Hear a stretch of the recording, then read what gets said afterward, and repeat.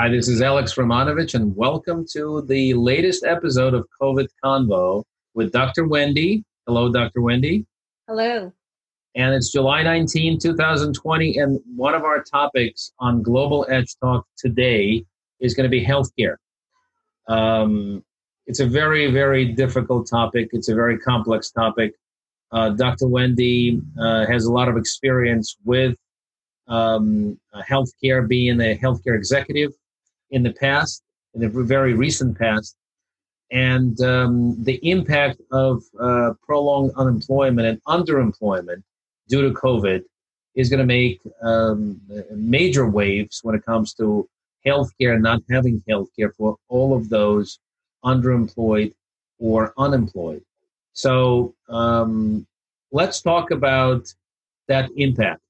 What are you seeing right now? What do you see for the next 6 months in terms of having access to healthcare for the folks who maybe had some short-term employment during the summer, gigs here and there, and all of a sudden they do not have access to that type of employment at all, and that's an impact. That's a tremendous amount of risk for them. What do you think is going to happen next? Yeah, you're right. The unemployment rate has been climbing. It's about 3 to 4x of, pre-COVID. The June unemployment rate was 11%, and that doesn't include the underemployed. What we have seen is, as you mentioned, the gig economy or low-wage workers who are in the non-essential businesses that have really suffered, especially retail, food and beverage services, hospitality, and it may be argued that these are the folks who didn't have healthcare insurance covered by their employers beforehand. So what is there to lose? It's pretty much the same, but actually, as these healthcare workers also, as these gig workers are looking to the winter cold and flu season, which is also big retail season, Christmas holidays, Thanksgiving, all of those holidays in retail, we're going to continue suffering in terms of these workers losing their jobs. However, when we look at the uninsured, healthcare costs for an uninsured person actually costs twice as much as somebody who's insured. And for example, a typical hospitalization for somebody insured costs about $5,000, $6,000. And for somebody who's uninsured, it costs about $10,000 to $12,000. And these are people who usually cannot pay their hospital bills. And then the burden of that cost does eventually fall on taxpayers.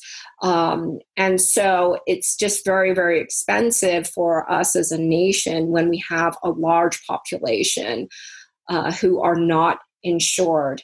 And then, of course, there are people who did have employer-based benefits, and they've lost them with their jobs. And, about 50% of people who have healthcare coverage prior to COVID were getting it through an employer-based program.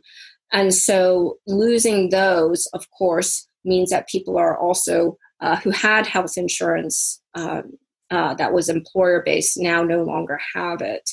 And so it's just huge, the impact, of unemployment and underemployment in terms of people having healthcare coverage and access to already, short healthcare resources. So it's pretty grim. We earlier we talked about the gig economy. We talked about short-term employment, seasonal employment. We see this in retail on a regular basis. We see this in healthcare, obviously. We see this in restaurant business. Is it safe to say, or is it fair to say that half of those folks have those short-term employment gigs, if you will, and sometimes don't even think about healthcare because of the short-term nature of those gigs, right? And what Obamacare offered to them was the ability to have some level of insurance, of healthcare insurance.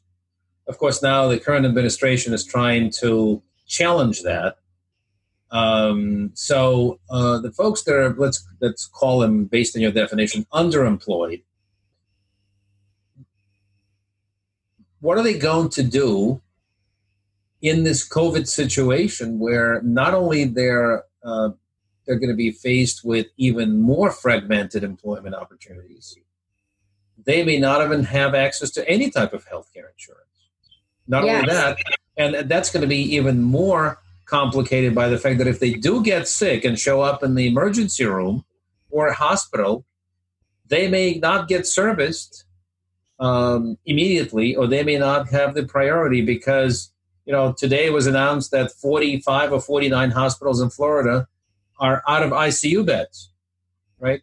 So what's the outcome? How do we get out of something like this? Yeah, you're absolutely correct that, folks who are uninsured, and if they present to the emergency room, they might be shunted, further down on the queue in order to get health care.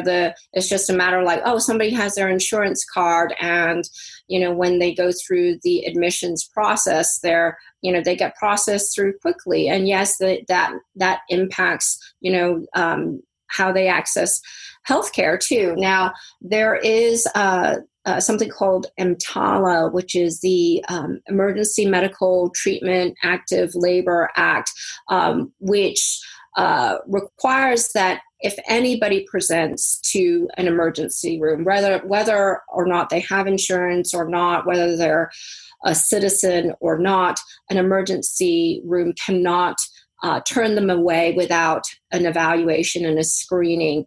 And so, yes, people can, if they're uninsured, seek help through an emergency room. But, the subtleties of it are, as you pointed out, if they're not insured, they might end up being, kind of shunted to, a delayed care as they're going through the admissions process.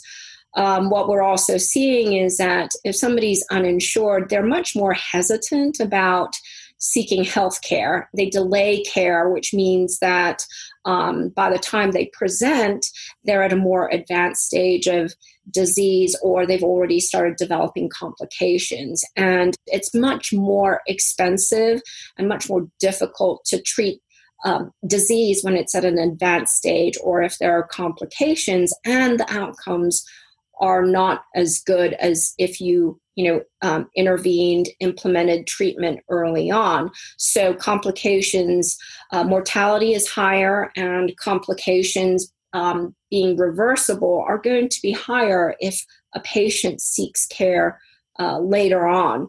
So that's kind of what we're seeing. And then the other thing about the nature of COVID is, as people delay seeking care, they are out in the community exposing other people to the infection. Very interesting and very dramatic and very difficult situation. Now, I've known you always, Dr. Wendy, as somebody that gives us really great practical advice. Somebody who is losing their health insurance and somebody who doesn't have it, what is your advice to those type of individuals if something happens to them, or more of a preventative nature during this entire COVID pandemic? What should they do? Yes, for somebody who is losing their employment, but they haven't lost it yet, and maybe there's a severance package, then I would encourage them to negotiate with their employer to see how they could maybe extend their benefits, or maybe, see if there's other options where they could continue their health benefits. There is COBRA, which is the Consolidated Omnibus Budget Reconciliation Act, that provides coverage for people who are losing employment-related health benefits, but oftentimes it's not, like, no pun intended, a viable option because it's pretty expensive. COBRA can cost an individual over $7,000 and families over $20,000. It's expensive. And then for those who, still have maybe connections with a primary care provider or a clinic that they've been used to seeing and they haven't lost all their benefits, they could also approach those organizations and see if they can negotiate. There's nothing to lose right now. And, so much is up in the air that I think the power of negotiating, there are options there that may have not existed prior to COVID, including if you're going to continue seeing a physician, now that you're going to be privately paying, maybe seeing, can I negotiate a package and can I still have a discount? And still be your patient? Those are options to explore. And then for those who have lost insurance that was employer-based, again, as much as possible, if you're paying privately, research options for telehealth, because those are less expensive than going to an in-person clinic appointment. Again, negotiate. And then for those who have lost health coverage but really need immediate medical attention, go ahead and go to the emergency room. As I said earlier in this session, you can't be turned away because of EMTALA. Right now, there's actually the Families First Act that Congress passed in March that provides for free COVID testing. And I also say, keep a very low threshold for taking advantage of that and getting tested if you suspect that you've been exposed or that you might have the infection. Don't hesitate because you don't have insurance to go ahead and get tested so that you can also seek medical attention sooner rather than later. Great advice. Dr. Wendy, thank you so much for this wonderful talk. Very difficult topic, very challenging times, and we're hoping obviously that we will have a great solution such as vaccine or treatment this virus is not just going to go by itself, obviously. So thank you for that advice. Thank you for having me.